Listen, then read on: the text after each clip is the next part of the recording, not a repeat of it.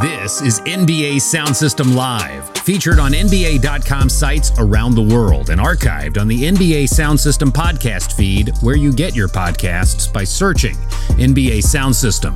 Thank you for joining us. Follow us on Twitter, Instagram, and Facebook, each with the handle at NBA Sound System, or visit us at NBASoundSystem.com for more. Now, NBA Sound System Live.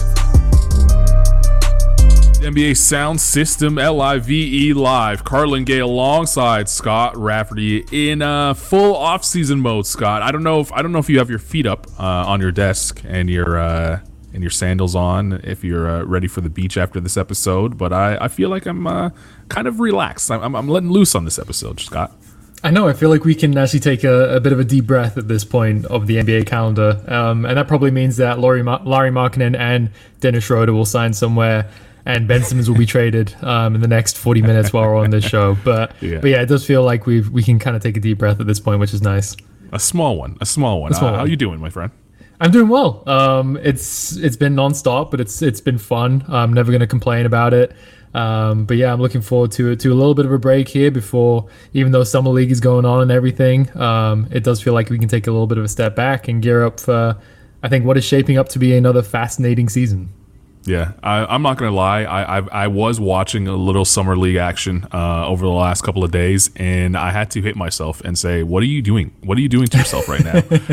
This doesn't need to happen. But I guess when you're a basketball fan and you're a junkie like we are, you kind of, if basketball's on, you're going to find it, at least to tune in and see what happens, much to the chagrin of my fiance and your wife. I'm sure they would rather us figure out something else to do with our time than watch Summer League basketball. But here we are. We're talking NBA as usual across the NBA Global Networks. It's NBA Sound System LIVE live. You can find the live show 3 p.m. Eastern Time, noon Pacific, across the NBA Global Networks. You can also find it via podcasts and on your podcast feed, wherever you get your podcasts. NBA Sound System. Just look that up.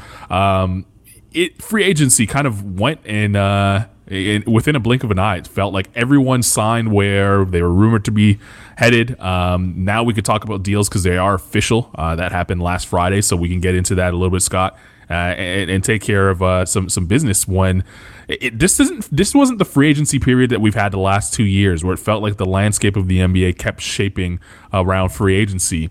This is the first time where it feels like you can kind of feel like the NBA may have stayed status quo. Maybe some teams jumped up, some teams got better, but I think when we discuss our predictions for next year a little bit later on, we're both going to find out, or maybe you might shock me here, but we're both going to find out that things are the way that they should be in the NBA. I think that's fair to say, although it's still crazy that we can say that, a week removed from Russell Westbrook being traded to Los Angeles Lakers, Kyle Lowry signing with the Miami Heat, DeMar DeRozan going to the Chicago Bulls. Like, these are big name players who are on the move. I'm with you. I still think in the East, the Bucks and the Nets are in a tier by themselves. I think the Nets are probably the favorites to emerge. No disrespect to the Bucks, but they're probably the favorites to emerge as long as they can stay healthy, which is a big caveat, but we'll see how things play out. I do think the Heat improved in quite a big way this offseason. Kyle Lowry, both ends of the court, I think is just going to fit in so well with what they have. And I also like, them picking up PJ Tucker. Like, this feels like a pretty deep team, a nasty, gritty team that no one is going to want to play. And even if they are a tier below the Bucks and the Nets in the Eastern Conference, I mean, I think they've geared themselves up for another deep postseason run. And as we've seen over the last couple of years, if you put yourself in that position, you have no idea how things are going to play out. Injuries can happen to the top teams, and you put yourself in a position to win. So I think they're, one of the big winners in free agency. But outside of that, I do think the Bulls got better. I still don't really know what to make of them, if we're being completely honest, but that's a team that should be in the playoff picture. I don't see them really jumping up to like 4 or 5 in the East. So from that perspective, maybe it didn't shape the landscape that much. And then in the West, it just feels like outside of the Lakers, who have been very active, I mean, the focus still kind of feels like it's on injuries, right? Like Jamal Murray in Denver coming back from the ACL tear, Kawhi Leonard on the Clippers coming back from that partial ACL tear. And those two injuries they really do kind of shape what the West is going to look like next season. In saying that, the Warriors should be healthy, getting Clay back. That team's going to be fascinating. So It does feel like a safer bet than years past, maybe. But we're also talking about the NBA here. It's crazy. Who knows? Again, I said it the other day to you, but 12 months ago, if you had said the Suns are going to make the NBA Finals, someone would say you're absolutely insane. So things can change very quickly. Yeah, and they will. I have no question that things will change by the time we get going in the regular season. By the way, the season doesn't start till October 17th, so there's plenty of speculation to be had on this show and also NBA.com across the world. When you look at who was the winner of free agency, where would you go? If maybe not necessarily the winner, but the team you're most impressed with their free agent haul? The Heat are the easy one because they got Kyle Lowry, who's one of the biggest names in free agency. And like I said, they were already a good team, but I do think the additions they made with Lowry and PJ Tucker and Markieff Morris, I think they've kind of taken themselves up to another level. So I think they're very clear winners in free agency. The Bulls as well, they made some moves. That team is clearly better. I think the Lakers are fascinating. I think you have to call them winners. I'm not that sold on the Westbrook addition and his fit next to LeBron and Anthony Davis, but he's still a guy who's averaging a triple-double in his sleep. He didn't make an all-star team this year, but he's still an all-star caliber player. That team is not going to be fun to play against, and I really like the Malik Monk signing for them. I think Carmelo could fit a role in that team. Bringing Dwight back, he's a very good backup center at this point of his career. So I think all things considered, like they did a pretty good job this offseason. The Nets weren't the most active team, which doesn't come as a surprise given their limitations financially and everything like that. But locking up Kevin Durant on a long-term extension, that's huge for them. We'll see what happens with James Harden and Kyrie Irving if they're to follow. But getting Kevin Durant on that deal was a big win for them this offseason. And also picking up Patty Mills. Like, I don't think anyone really saw that happening going into this offseason. And Patty Mills, he's not this big, really named player, but he's been one of the better backup point guards in the NBA for a long time now. A guy who knows his role, has played in big games before. He won a championship with the Spurs. He's played alongside, the Tony Parker, Manu Ginobili, Tim Duncan core in San Antonio. He shared the court with Kawhi Leonard when he became a star. He shared the court with DeMar DeRozan over the last few years. Like, he's just an ultimate professional, a locker room guy, another ball handler, which could become really useful for this team that did deal with injuries last year to their stars. And, he's a knockdown three-point shooter, a guy who can shoot off the dribble, but also kind of play like a shooting guard, running off of screens and spotting up. And we all know how important spacing is around, when you have three superstars in Kevin Durant, James Harden, and Kyrie Irving. So given their limitations, I really like what they were able to do this offseason. I'm sure you were asking me about one team there, and I gave you four, but you know me. Yeah, I'm going to stick to one team though. I'm not going to name the entire league to answer this question. And the one team may surprise you, Scott, but it's the New York Knicks. I think the Knicks here come away. I don't want to call them winners, but I am impressed with the haul. And the haul meaning Kemba Walker, who's obviously he was bought out, and they could be pretty much got him just for cap space rather than have to give assets to get him. But Evan Fournier as well, getting him. That's two starters, right, on a team that desperately needed offense. We know that Tom Thibodeau could coach defense. That this is a team that finished top 5 in defensive rating last year. They were 4th, in fact. But offensively is really where they struggled. If you think about the Knicks, who finished 22nd in offensive rating, scoring 110.2 points per 100 possessions. They finished 23rd in true shooting percentage. And that was in large part to the fact that some of these guys on this team, RJ Barrett, you know what he did on the 3-point line, was able to improve as a 3-point shooter, but still could not make free throws. And he's one of the guys that gets to the line as much as he does for the Knicks team. So you look at true shooting for the Knicks, they were 55.9%. That's good for 23rd in the league. You look at the two numbers offensively. Those are the two numbers offensively that I think I look at more than anything else. I look at points per 100 and then true shooting. If you're below 10th in both of those categories, your offense is probably not that good, or it's easier to guard or easier to bog down, especially in the playoffs. And we saw that the Hawks made quick work of the Knicks. They got them out of there. Evan Fournier is not a guy that's going to lead the league in scoring, but he is a guy that you have to respect offensively. Same with Kemba Walker. At this point in Kemba Walker's career, he's not going to lead the league in scoring, but he can get it done offensively and create problems for you and more avenues to score, which the Knicks desperately need. I don't think this is going to jump them up into the top 10 offensively, but I do think that this will put them in that 15 range, midway through, the middle of the league, middle of the pack in the NBA. And then it should help their true shooting as well, because Kemba Walker and Evan Fournier are good free throw shooters, and they can knock down the open shot on the perimeter. So I love this for the Knicks. I think it gives Julius Randle also some opportunity to get off the ball a little bit more, make his life a little bit easier. I wonder how it impacts RJ Barrett, because he's going to see less of the rock now. He pretty much kind of turned in, especially in the postseason, he kind of turned into like a standstill jump shooter, which isn't his strength, right? Like he really improved in that area, but I think RJ's best when he's slashing and getting to the rim.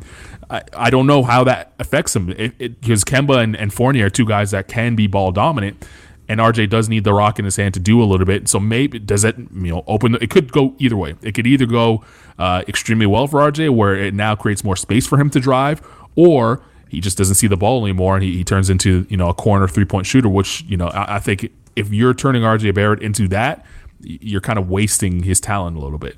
But you can, talk about the defensive deficiencies that these two guys have in Fournier and Kemba Walker that's coming to the team.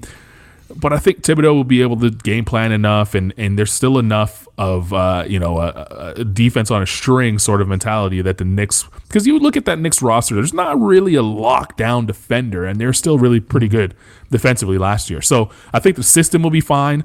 I think Kemba is one of the best charge takers in the league, so that's going to work out for the Knicks, because they don't have a rim protector if your man Mitchell Robinson's not going to be healthy.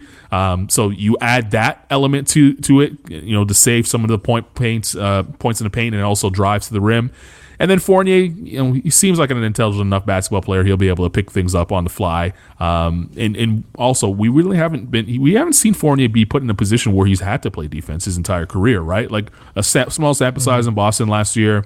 In Orlando, I mean, that wasn't his role. And also, I don't think they were demanding much from him on that end of the floor. He's Coach Clifford is a decent defensive mind, but he's not Tom Thibodeau. So I think it's a win for them offensively. Definitely will make them a tougher team to guard.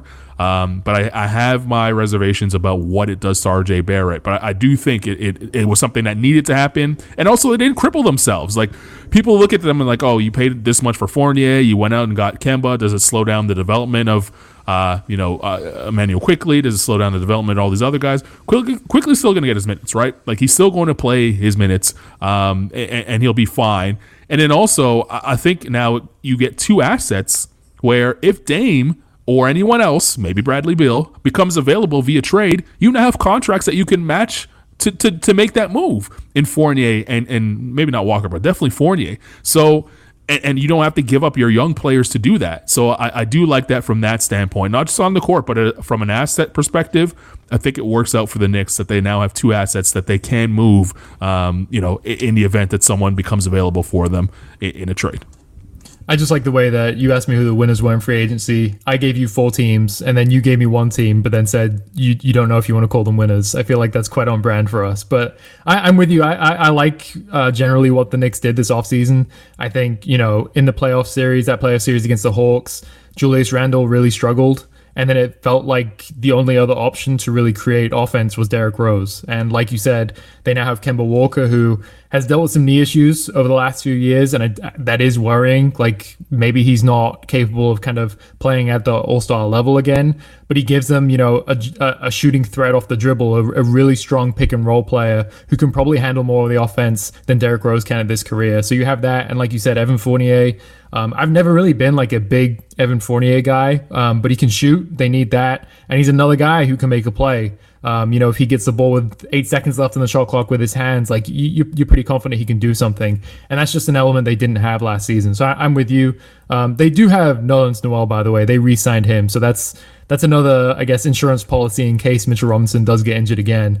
And I do hope that this is kind of the season that Mitchell Robinson does have the breakout that myself and many others, I feel like have been waiting for. It's just going to be tough in the East, that we talked about the top already. It's easy to forget about Philadelphia, but they were the number 1 seed last year. Who knows what happens with Ben Simmons, but they still have Joel Embiid, who's an MVP candidate, finished second in MVP voting last year, still smack dab in the middle of his prime. Like, that team is going to be tough. We talked about the Bulls, and the Hawks as well, who made it to the Eastern Conference Finals. So I do like what the Knicks did. I just wonder, I think they're better prepared for the playoffs because they're not going to run into the same issues offensively. But I do wonder, I'm skeptical that they'll kind of be able to replicate last regular season, I guess. Yeah, it'll be interesting to see what they're able to do next season. I'm a little bit more optimistic than most, I think, with that team. I think they'll be able to figure it out.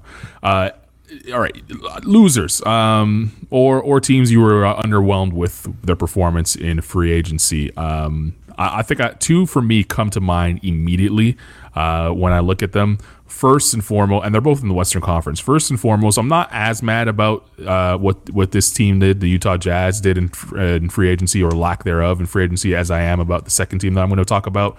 But I do have to mention the Jazz. They had a tremendous season a year ago, right? Like they were 52-20. They ran away with the Western Conference. The Suns nipped at their heels to close the season, but it was really the Jazz that kind of led the way pretty much throughout the entire year. They finally got Donovan Mitchell some help. Also, they were also healthy in terms of getting him some help to get some ball handlers in there. Jordan Clarkson had an incredible year. The list goes on and on of things that you can say about Utah that was great for them a year ago.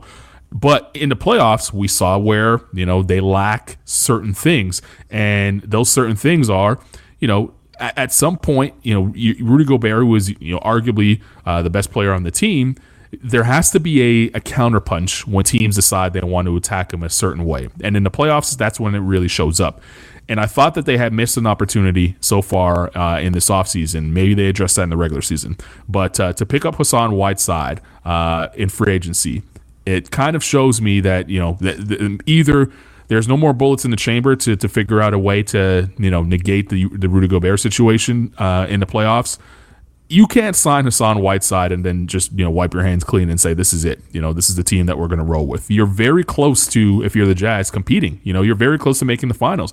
The team that, finished within a game against you in the conference, the Phoenix Suns, they were able to get to the NBA Finals. The Jazz, they just can't. I'm really disappointed. I know it's a win for them to re-sign Mike Conley because you gave up a lot to get him, and re-signing him means that now you're set for your championship window, if there is one in Utah, is open for another couple of years with him on the team.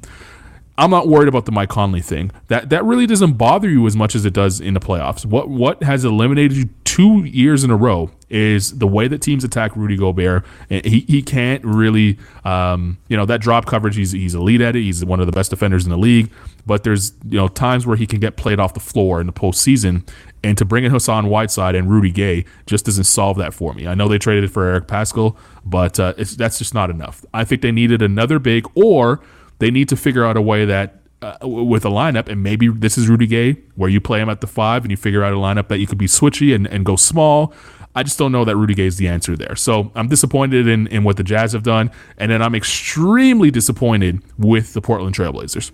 Dame has already said and put you guys on notice in the front office there, saying, you know what? It's now or never. I'm not a type of guy that's going to ask for a trade. And obviously, I'm paraphrasing. He never really said this, but we're reading between the lines, Dame. We know what you're talking about. You want to see something happen in Portland. You want to stay in Portland. You want to win in Portland, but the front office has to help you out and give you a team that's good enough to compete. And right now, the team that you have seen put together over this offseason is not good enough to compete. There's a trade still out there for the Portland Trailblazers. I'm wondering if they are still in the mindset of maybe we give up CJ to get back Ben Simmons, and then that maybe changes a little bit because that gives Ben the relief and the position that he could play, which is inside, and then that gives Dame a guy where CJ's. It's not to say that CJ isn't a bad player, but it's not as redundant in Portland. You get a guy that's a playmaker, you get a guy that's a really good defender that could guard the best player on the other opposing team, and you get a good when you want to take a break off the ball, you have someone someone that could do that in Ben Simmons. It just changes things a little bit, and he's younger. So maybe they still make that move. Sounds like Philly's not going to do that. Whatever the case is there, we'll wait and see. But for you guys in Portland, I know they're very much handcuffed in terms of their salary cap because they're right up against it. A lot's going on. But to let go of Zach Collins and Enes Kanter and to bring back Cody Zeller just isn't enough for me. Like, that is just that's not a haul. You re-sign Norman Powell, that's great. But to bring in Tony Snell and Cody Zeller when your back is against the wall, your star players saying we need to see some results, in the boardroom and off the floor, so that we can show you, I could give you my heart and soul when I put this jersey on. That's just not enough. You can't bring in Cody Zeller and Tony Snell and just say that's enough in this, in this NBA. So Neil O'Shea and the rest of that front office, y'all better pick up that phone and start making some calls and get Dame some help, because if the Portland Trailblazers enter 2021, 2022 with this roster, they might as well kiss Dame goodbye. And I like Cody Zeller, all jokes aside. Like, I do think he's a good backup center, but the other problem is he's just never healthy. And suddenly, if he misses a ton of time, you've lost some depth at that position, and that just puts more pressure on Dame. So I'm with you on those two. I'll throw another couple teams that it was a weird offseason for the Pelicans. Like, it just was. Giving up Lonzo Ball, they could have brought him back. They could have matched the offer sheet that he signed with the Bulls in restricted free agency. He's proven to be a pretty good fit next to Brandon Ingram and Zion Williamson. And by all accounts, it seems like both those guys really enjoy playing Lonzo Ball. But that trade with the Bulls to get back Thomas Satoransky was a little weird to me. And then giving up what they did to get Devontae Graham. Like, you and I have seen a lot of Devontae Graham over the last couple of years living in Charlotte. And I like him as a player. I think he's going to bring some much needed volume 3-point shooting to this team. He can space the floor for Zion Williamson and everything like that. But it just felt like they had their eyes on bigger things this offseason. They did add Jonas Valanciunas in that trade for Eric Bledsoe and Steven Adams with the Memphis Grizzlies. And I do think Valanciunas has the potential to fit in pretty well next to Zion. But, there's been reports of Zion maybe getting a little bit uncomfortable in New Orleans, or putting a little bit of pressure on this franchise to kind of build something around him. And they still have time, but at some point, they're probably going to have more to show for it than they did this offseason. So I think just generally for them, it was kind of a weird offseason. And I'm going to take a page out of your book. I don't necessarily want to call this team straight up losers in this offseason, but I'm a little underwhelmed by what the Dallas Mavericks did, because going into free agency, there was a lot of talk about them potentially eyeing Kyle Lowry, also Kawhi Leonard. Like, they were the one team really that was being mentioned as a possibility for Kawhi if he did decide to leave LA. And I mean, you can't really, criticize him too much for that, because Kawhi re-signed with the Clippers. So there potentially was never a chance for them to really pursue him. And by all accounts, it does look like Kyle Lowry was pretty set on joining the Heat, which again is a great fit for him on both ends of the court. He's also very close to Jimmy Butler. It sounds like they were kind of his number one team going to free agency. So maybe they never really had a chance with either of those guys. But they had cap space, after that series against the Clippers, or losing to them the last couple playoffs.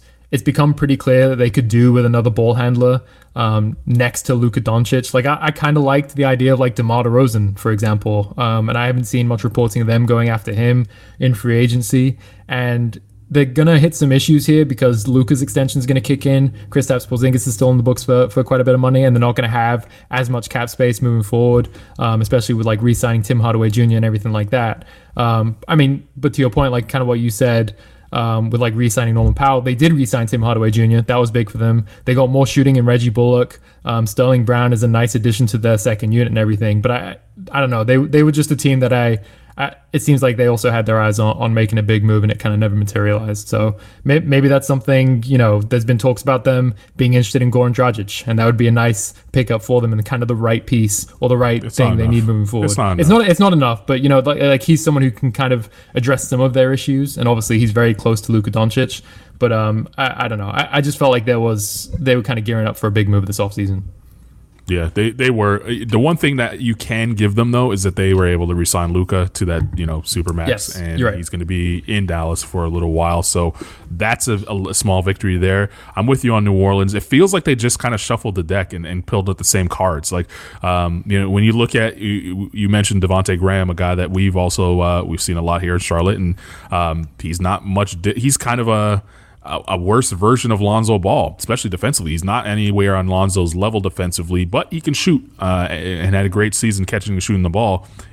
For a team that was as bad defensively, randomly was so bad defensively with all the defensive guys that they had, but a team that is as bad defensively as they are, they replaced every one of their guys that could play any lick of defense with guys that can't. Maybe Gary Temple is the best return in terms of a guy that could not lock down, but play a little bit of defense. But Devontae Graham's not a good defender. Thomas Satoransky, that's my guy. He's not a good defender. And JV, Jonas Valanciunas, I've often said he's the best rebounder in the league. Some of that has to do with defense, but I don't think he is an upgrade over Steven Adams too much defensively, especially having to play alongside Zion, who hasn't been interested in playing defense yet in his career. So. The Pelicans, a bad defensive team, in my opinion, gets worse. So I'm right alongside with you with the lack of moves that they've made. But who knows? Willie Green, new coach, maybe new system, maybe things change there. We'll have to see and find out. All right, next year's free agent crop is in 2022. Yeah, 2022. What is headlined right now for the time being by James Harden, who has a player option. If he decides to decline it, he will be a free agent, unrestricted. If he decides to opt in, he will not be a free agent. But there's a couple players that do have that player option: James Harden, John Wall, Russell Westbrook, Bradley Beal, and Kyrie Irving. I'll ask you those guys first. Do you assume that everyone's going to opt in? At least stay with their get their deals, amended so they're not free agents. I would. Okay, John Wall would not be surprised if he picks up his player option because it's something like $45 million or something, isn't it? It's according to Spot-Rec, it's Spot-Rec, it's $42 million plus. Yeah, so it's a good amount of money. It seems like a safe assumption that he'll pick that up. I think James Harden and Kyrie Irving are fascinating. I would expect them to come and sign an extension with the Nets this offseason, align their contracts with Kevin Durant. Like that makes sense to me. But who knows? Bradley Beal, I would imagine he's going to turn down that player option because, he's potentially going to be, if we're assuming that James Harden and Kyrie Irving are off the table, Bradley Beal is going to be the best free agent next offseason. And we all know teams like the Celtics are interested in him, the Warriors, every team in the league is going to be interested in signing him. So he'll have that option, but also, according to ESPN's Bobby Marks, he's going to be eligible for a 5-year, $235 million deal if he declines that player option and re-signs with the Washington Wizards. So based on how much money that he could make, I think it's safe to assume that he's going to decline that and re-up or go somewhere else. What was did I miss someone else? And Russell Westbrook is the last one, but just quickly on Beal, that player option for Beal would be $35 million next in 2022-23. So I'm with you. I think he'll decline that because he's probably more in the $40 million per year range at this point in his career, and that's where the money is. Also, that's where most guys are getting paid. But Russ is the last of that 5. I mean, who knows with Russ? Again, I don't know. $41 million on the table for him that season. So my gut says he'd probably pick that up. But again, who knows? He's been bouncing from team to team over the last 3 years. So I'm not 100% sold, as I said, with this fit with the Lakers. I think there's, a possibility that it does work out. There's also a possibility that their flaws really show up in the playoffs and prevent them from going on a deep finals run. So we'll see. But yeah, Russell is probably the hardest one of that group to kind of predict at this point. I think they all opt in except for Beal. Or at least get their contracts remade so that they're not free agents, except for Beal. I think Beal, if he's not traded this year, I think he's going to put some real pressure on Washington to figure things out. But yeah, that's a lot of money to leave on the table to leave behind in Washington if he does become a free agent and turns on this player option, because as you said, over $200 million is a lot. It's a lot. But other free agent, so that's the top tier. There is a good amount of players in that secondary range. I think this 2022 class that's coming up in the secondary range is, in terms of that second tier of free agents, is a lot more stocked than it was this past season. There's a pretty big drop off from tier 1 to the next tier this offseason. Yeah, so I'll read you some of the names that could become available as free agents next year. Zach LaVine should be at the top of that list, and Chicago obviously made their moves and put all their cards on the table, hoping that he remains there. He'll be an unrestricted free agent in the next summer. And then we go down to Aaron Gordon. Obviously, the trade to Denver. He's going to be an unrestricted free agent next year. They would love to keep him. Goran Dragic, same thing. He's traded to Toronto. It doesn't seem like he wants to be there, but he's an unrestricted free agent next year. That's a huge trade chip for the Raptors. Then you look at the guys like Terry Rozier, and you look at guys like Ricky Rubio, and you look at guys like Jonas Valanciunas, and you look at guys like Thaddeus Young, who's quietly just keeps having nice seasons, in different roles. And Patrick Beverley, does he still have one more in him? Joe Ingles, Marcus Smart is a big one. Yusuf Nurkic is a big one. Robert Covington is a big one for the Portland Trailblazers. So TJ Warren, does he get back to what he was in the bubble? He could be an unrestricted free agent next season as well. So there are a couple names there. And in terms of big men, you can look at Tristan Thompson. You could look at Serge Ibaka. You could look at Montrezl Harrell. All of them will be unrestricted free agents. Kyle Anderson. So there's a decent amount of players that will become available via unrestricted free agency next year. I don't know. I think the only one that I'm really highly interested in is Zach LaVine. I want to know what level of contract he would get from the Chicago Bulls, and if he decides to shop himself around, what would a team be willing to pay? Because he's such an interesting player. It feels to me like, to get the best out of Zach LaVine, he's got to be your go-to guy. But then if he's your go-to guy, then you're destined to be, on the road in the first round of the playoffs and probably don't make it beyond that. If TJ Warren did get back to the player he was in the bubble, by the way, the Pacers basically just got Michael Jordan 2.0. So that is big to monitor next year. But yeah. I don't know. I'm a little bit more optimistic about Zach LaVine, because coming into the NBA, he was kind of like a more off-ball player, spot-up shooter, coming around screens, cutting to the basket, and he's improved tremendously as an on-ball creator over the last couple of years, mainly because he's had to in Chicago. He's been their only really big source of offense, especially from the perimeter. And one of the reasons that I think the DeMar DeRozan trade is so interesting is because DeMar's basically been like a point forward over the last few years in San Antonio.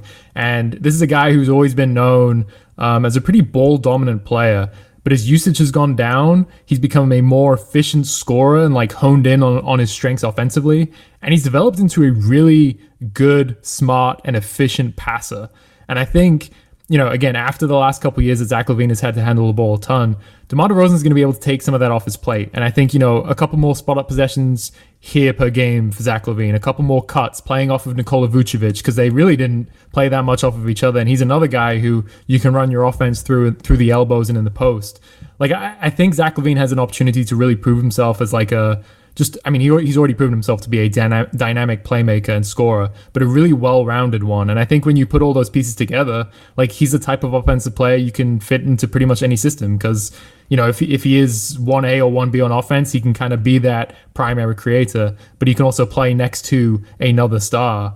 So I mean, it's going to be another big season for him. Obviously, he's never been to the playoffs before. This team is built for the playoffs, and I think he's probably going to get a big payday regardless, because that's just the player that he's developed into. But if he can kind of prove himself, to fit in alongside all those pieces, be the leader of this team at the same time, and lead them to their best season in a long time, that's obviously going to set him up for a big deal in free agency. So I'm with you. I am fascinated to see kind of how this season develops for him and how free agency shapes up, because after Beal, again, assuming all those guys either opt in or sign extensions, Zach LaVine is a guy who's going to get a lot of interest around the league. So, another huge season for him. But I'm even beyond those guys that you mentioned, restricted free agency is also going to be really interesting, because, right. In Denver, you have like the Michael Porter Jr. situation. He made a big leap this season, but is he a guy that they're going to max out and they view as being that number 2 or number 3 next to Jokic and Jamal Murray? You have Colin Sexton. Obviously, his name's been mentioned in a lot of trade rumors this season. He's coming off the best season of his career, averaged over 20 points per game. But the Cavs, that they're young, they've got a lot of different pieces themselves. Is he someone who's they're going to re-sign no matter what? Is he going to go somewhere else? Is there going to be another sign and trade? And then obviously DeAndre Ayton too, a guy who was probably the most improved player in the playoffs. Completely bought into his role, was huge on both ends of the court for the Phoenix Suns, played a crucial role in their run to the finals. I would imagine being the number 1 pick, kind of the season that he's just had, he's kind of gearing himself up for a max contract. But, we'll see how things shake out for him and kind of the other players in that class.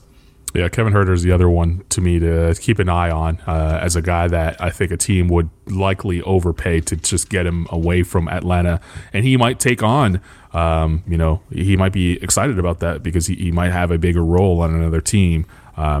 He's 24 right now. He broke out for me in the playoffs and really helped them get past the Philadelphia 76ers with his play and allowing Trae Young to be off the ball a little bit and stepping up and making some big shots, especially on the road in some of those games. So Huerter is a guy that I think could develop into a nice starter on another team. And right now he's caught in a logjam in the backcourt there in Atlanta. Still a good situation for him in Atlanta, but maybe if the Hawks kind of price themselves out of the market because a lot of contracts are coming up for them. It might be tough for them to hold on to a guy like Kevin Huerter if a team comes away with a big offer. Jaren Jackson Jr., by the way, quietly is also yeah, up. you're right. He's up as well. So the last year wasn't a year that he would write home about, but that's a player that. A lot of potential when he was playing basketball, when he was playing on the floor. A true 3-and-D big, which I think the rest of the league would love to get their hands on. But who knows with his injury history and what happens? This season's going to be huge for him. All right, let's move on from one thing I'll say about the next year's free agency in terms of not just players, but teams. I know I crushed the Blazers just now for the poor offseason they've had so far this year. Next year, they could have a lot of money, as a lot of guys, if they choose not to return to Portland and they let them kind of drop off the books or they lose them for nothing, could open up some space for them. And that Robert Covington's an unrestricted potential free agent with the Blazers. Obviously Tony Snell, who they just picked up this year, could be that. There's a couple there that that they. Cody Zeller's another guy that could fall off the books for them. Derek Jones Jr. is another guy. Nurkic is the big one. I would assume they would like to keep him, but the team could look completely different. Or these are names that could end up in a trade scenario. With the caveat that hey, these guys won't even be on your books next year if you're looking for a rebuilding situation or to clear some room. So maybe there's still time for them to build a team around Dame, but I think the time is running out, in my opinion. Yep, we'll see. It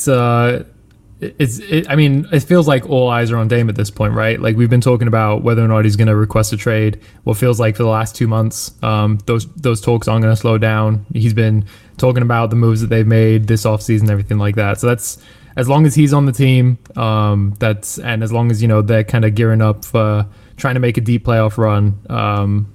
The Blazers are going to be a fascinating team, and obviously one to keep kind of tabs on. Yeah, no doubt about it. Quickly, before we leave free agency talk, do you have give me one team where you think Schroeder might make sense and Lauri Markkanen makes sense? Schroeder, I think Jordan Schultz reported today that the Celtics have offered him a 1-year deal for the taxpayer MLE, which is about $5.9 million. He added that Schroeder wants the full MLE, which is 9.5, and also a player option in that second year. So it seems like there's still some work to be done. But I think the Celtics do make sense for him at this point because there's just not a ton of money available now that we're a week and a bit. We can change. Money's out of the question for Schroeder. Like money's he messed that one up. Everyone knows. We don't have to go through it. Everyone knows what he turned down with the Lakers, and now that money that he turned down and maybe more what I'm sure he was looking for is not available. It's all about fit and role for him now, right? So, and the Celtics do have a decent situation where he can come back to the East and maybe even start for that team. Exactly. Being a difference maker on a team, we know they gave up Kemba Walker in that trade with the Thunder this offseason to get back Al Horford. So they still have players who can kind of play that point guard position. And obviously Jaylen Brown and Jason Tatum handle the ball a ton. But they could do with another point guard. And yeah, it would be an opportunity for Schroeder to kind of prove himself once again in a big market on a team that should be competitive next season and will be looking to make a deep playoff run. So that could set him up for free agency next offseason. So I think the Celtics make a lot of sense for him at this point. Larry Markkinen, there isn't really a team that jumps out to me as much. And Jake Fisher on Bleacher Report reported that there's kind of belief among personnel in the league that he might just have to accept a 1-year qualifying offer and then be an unrestricted free agent next offseason at this point. Some of the teams that have been mentioned for him are like the Pelicans, the Timberwolves, the Celtics. I don't really love the Pelicans or Timberwolves for him because I think, Larry Markkinen's not a particularly strong defender. And I think at this point for these two teams, when you're looking at building around Zion Williamson, you're looking at building around Anthony Edwards and Karl Anthony Towns, like you want strong defenders in the front court. So they don't really make a ton of sense for me. Celtics, I can kind of see space the floor for a big next to Tatum and Brown and everything like that.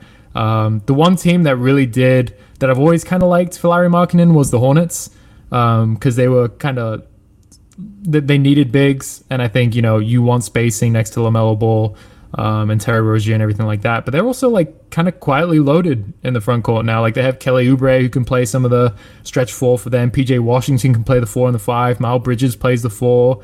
They got Mason Plumlee. Kai Jones is probably going to get some minutes next season.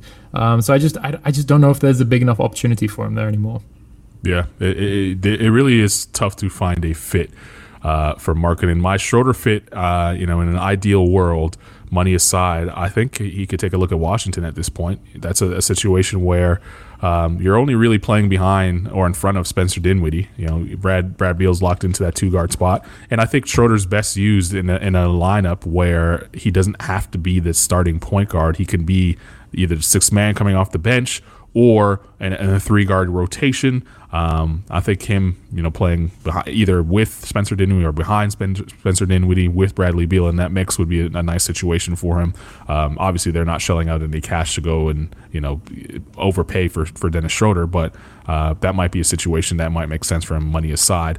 And then if you're looking at Markkinen, the Blazers, we just talked about it. What they didn't do in the offseason. I think if he was an unrestricted free agent, Markkinen would be getting a lot more interest. But the fact that he's restricted is turning teams off. They just don't want to offer up that offer sheet and overpay for a guy like that.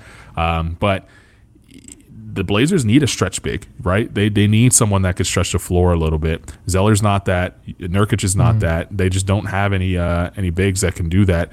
And with a Markkinen, especially if he's coming off your bench, I think that's an offensive plus on that side.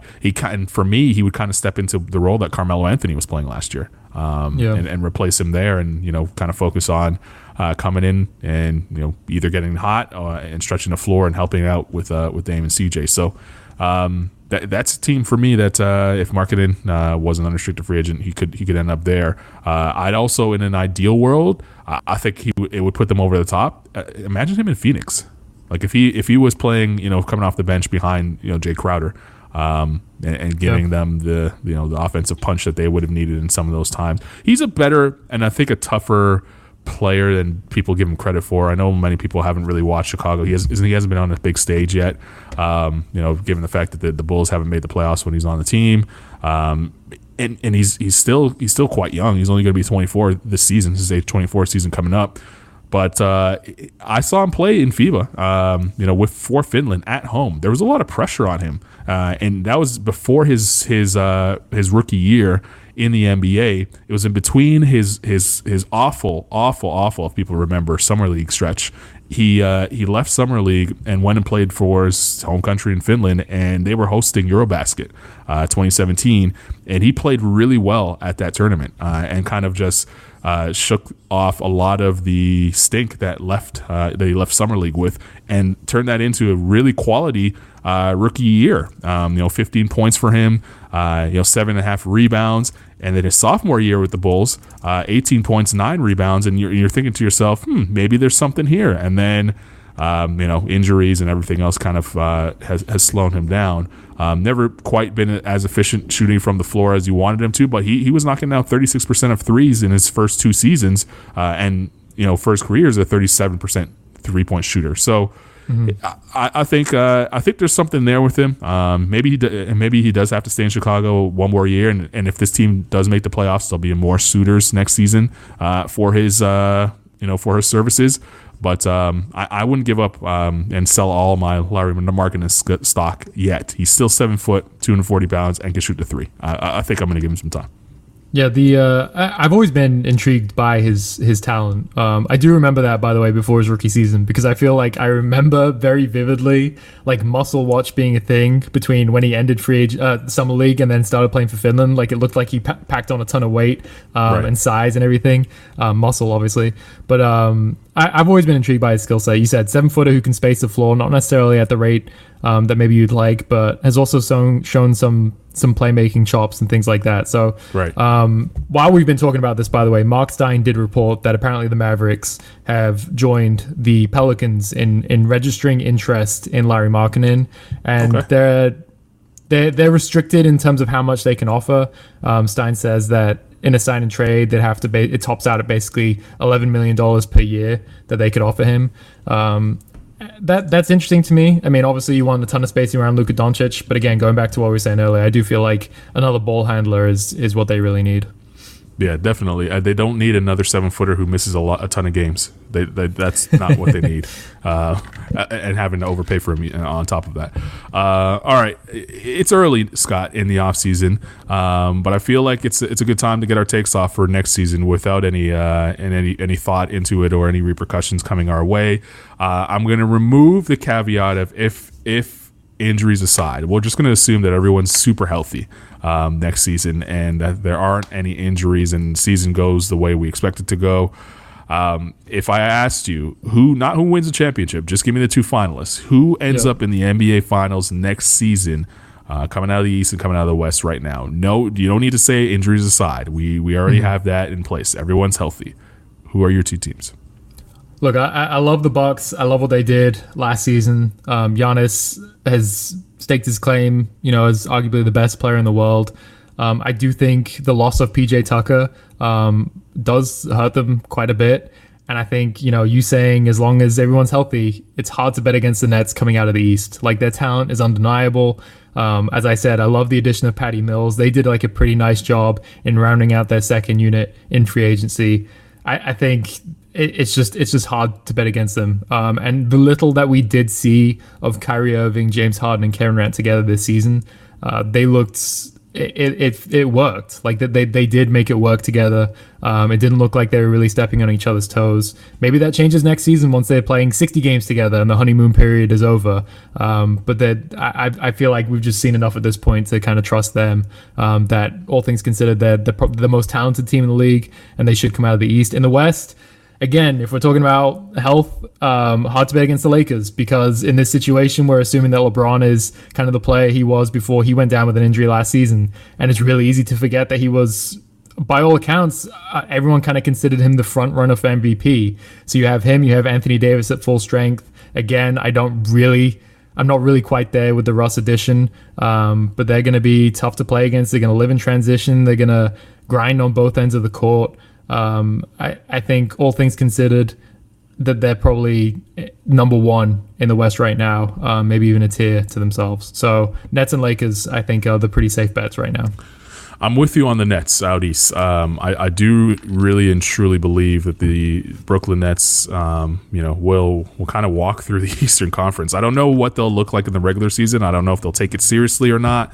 But I just have this gut feeling that Kevin Durant's coming back on a big revenge tour, if you will. Yeah. A guy that I think, losing sometimes reminds you, how hard it is to win. And Kevin Durant and the Brooklyn Nets as an organization, in my opinion, like I said it on this podcast at the time, the winner of the Eastern Conference semifinal series between the Bucks and Nets were going to win the championship.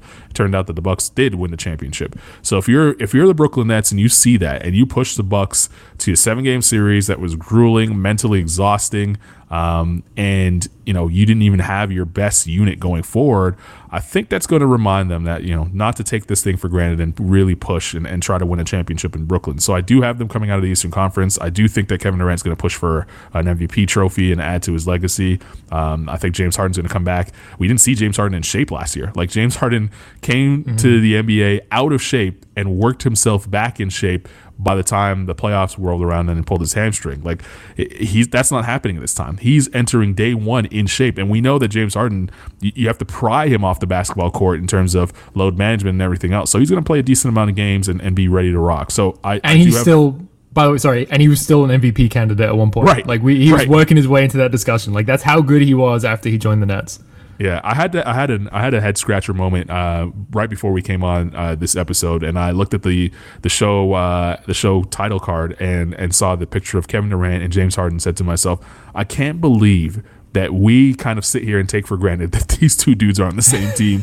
and not only that, but the fact that the third best player on the team is Kyrie Irving. Like, what do we like? Yeah. We're so spoiled as NBA fans sometimes. Like, all the the teams that we've seen over the years, players playing together. Like the Warriors team with Kevin Durant is just, unbelievable. It's the best team I've ever seen play, and it is by far the best team the NBA has ever seen play. And that includes the 86 Celtics, that includes the 01 Lakers, any team that includes the 96 Bulls, any team you want to put up there, that Warriors team is beating them, bar none. I don't want to hear anything else. In the 7-game series, that Warriors team is destroying them. But like the fact that we sit here and take that for granted, and still, like, if you had said 2 years ago that Kevin Durant and James Harden would be on the same team again, it's insane to think. And they're here right now. And we kind of just like, well, whatever, But I have the East being taken by the Brooklyn Nets. Out West, I think this is the year, and I know that Kawhi is hurt. I know he's going to miss some time. You're going the Clippers skeptic. I think this is the year that the Clippers finally have some fortune go their way and make it to the finals. I don't know if they'll win. I don't know if they'll beat the Nets when they get there, but I do think that things will fall into place for them, and they'll make it to the finals. I just have this gut feeling that it's going to work out for them. I really like. All jokes aside, what I saw Tyronn Lue do in the playoffs from a coaching perspective, I really think that the Clippers, had they been healthy, they probably might have gotten past the Phoenix Suns, and we might be looking at a team that would have been the NBA champions. They had an argument there. If Kawhi doesn't get hurt, that they could have been in the finals and, given the Bucks issues. So I think Ty Lue speaks to these guys. I think he understands who he is and makes enough adjustments. You could talk about how he starts off series slow and everything else, but I think he figured out a way to get through to his team and have his team believe in him. Because it's one thing, the Clippers know that they're talented. I don't think they believed in Doc Rivers, though. I don't think they believed in what he was saying. It wasn't that Doc was a bad coach. I just don't think that they believed in what he was putting forth. But you saw them kind of believe in Ty Lue, because they would go down 0-2 in a series, and then all of a sudden they'd be right back in it and win it. And it was a lot of the adjustments that Ty Lue was making on the fly in the series, whether in game or between games, that worked out for them. And so the proof is there in the pudding. So now, if they're healthy next season, and I know Kawhi's going to miss a lot of time with this injury, but if he gets back in the midseason and he's healthy and ready to go by the playoffs, I do think that the Clippers can make a run here and kind of finally hoist that championship that they basically sold everybody and their souls for 2 years ago when they traded for Paul George and gave up every draft pick for eternity. Yeah, I feel like I'm usually the one who's higher on the Clippers, and you're usually the skeptic. So I'm surprised that that they were your answer. I mean, it going back to it's easy to forget that LeBron was the front runner for MVP last season. It's easy to forget that Kawhi was having an all-time postseason before he got injured. Like, he was averaging 30 points per game on close to 60-40-90 shooting splits. He was just on a completely other level, looking even better than the guy who led the Raptors to their title in 2019. I mean, I know you said we're assuming that everyone's healthy at this point. absolutely, if Kawhi Leonard can get back to that level, they will be in this conversation. I don't know. I don't know what to expect. Like, there's a chance that he misses, I guess, 40 games next season. There's also a chance he misses the entire regular season. Like, we just have no idea. So before we kind of see that, it's hard for me to see them over the Lakers. But absolutely, they really proved a lot, I feel like. Even though they lost in 6 games to the Phoenix Suns in the conference finals, it did feel like they got over a lot of their demons in that run, and really proved themselves as a team that can do it if the things kind of fall into place for them. Yeah, it's just tough for me to pick the Lakers for 2 things. Age, I think, is going to go against them. It's hurting them a little bit, and a lot of the guys that they brought in are older players, and they're just expecting a lot from. Not just LeBron, but AD especially. That team is nothing without, an Anthony Davis that we saw in the bubble. And for him to, I just don't know that he's going to be able to carry that load the entire year on both ends of the floor, offensively and defensively. And then when you add that much, whether it's talent or just that many players, and have such a roster turnover as they had, it is tough to really get back up and going. Where the Clippers, for the first time since they've gotten Kawhi and Paul George, they're pretty much rolling out the ball and saying, "Hey, let's run it back." Nick Batum resigned. They didn't lose anybody. Reggie Jackson's there. They didn't lose any of their key cogs that were there from a season ago. So I think the main issue from year one was a chemistry issue. Clearly, it showed. Throughout the regular season, whether you want to say it's Trez or Morris or Doc or whoever it was, I think all of that's gone. It seems like this team kind of knows who they are now. They know what they can bring to the table. And that was my issue with them in the year one. I don't think they really knew who they were. But they know who they are now. Ty Lue's the perfect coach for them. And I think there's something to be said about, I know we talked about free agency. This is a free agency show. But there is something to be said about just running it back. Sometimes, you have a team that's really good and, bad luck hits in terms of the injuries and you just didn't, reach your peak, and you can run it back and maybe be right there. And the Bucks are a perfect example of that. I know they tried it many, many times and they added Drew Holiday, so he's a big piece. But for the most part, it's their core. They just kind of added, players here and there and tweaked to it, and they were able to finally reach the mountaintop. And I think the Clippers might be the same thing. The Suns are still going to be a good team. Like, I don't see much of a drop off from the Phoenix Suns. They might win the Western Conference in terms of regular season record, but the Clippers, I think, I'm assuming Kawhi comes back and he's close to the guy that we saw when he left, and Paul George comes back and plays really well, and then we saw what Reggie Jackson can do, and everybody else sort of knowing their role for the first time with this team. I think they get to the finals next season, and that will be fun. Brooklyn and the Clippers would be an incredible finals. Brooklyn and the Lakers would be a fun series too, because you have KD and the LeBron angle. But I really feel like Kawhi and KD have been on a collision course for a couple of years now. And it would be fun to see it. The Final Four of Clippers, Lakers, Bucks, Nets. Whew. Yeah. My goodness. That'd be something. By the way, we should say, I also, who knows what he's going to be like for them, because he's dealt with injuries, been limited to 37 games over the last 2 seasons. But I do like the Clippers taking a flyer on Justice Winslow. Right. A guy who can do a little bit of everything. Like he kind of played like a point forward role at one time in Miami. Had a couple seasons where he shot the 3-ball well, can get downhill. He's a versatile defender. Again, who knows if he can stay healthy, if he can kind of crack that rotation, everything. But that's a guy, like, for a team like that just doesn't have much financial flexibility, not many resources to really improve their roster in the offseason. That's an addition I really like for that team. So I'm interested to see what he can bring. Yeah, and I do expect them to be active on the buyout market, just like Brooklyn was last year. Like, they pretty much got gifted a couple players. LaMarcus Aldridge, all the prayers in the world to him. He might come out and play basketball again, it seems like reports are, but also getting Blake Griffin and players like that. Like, Clippers are a destination that could end up being that for, one of these guys that got bought out. And but you're right about Winslow. Winslow was playing a little point guard for the Heat at points, and the Clippers could definitely use that. So that's my pick. Early predictions, super early predictions here on NBA Sound System. If you missed any part of the show, you can go back and listen to it in its entirety on the podcast feed. Just type in NBA Sound System wherever you get your podcast. And a reminder, 3 p.m. Eastern time, where NBA Global is around the world. NBA.com, Scott Rafferty, Carlin Gay.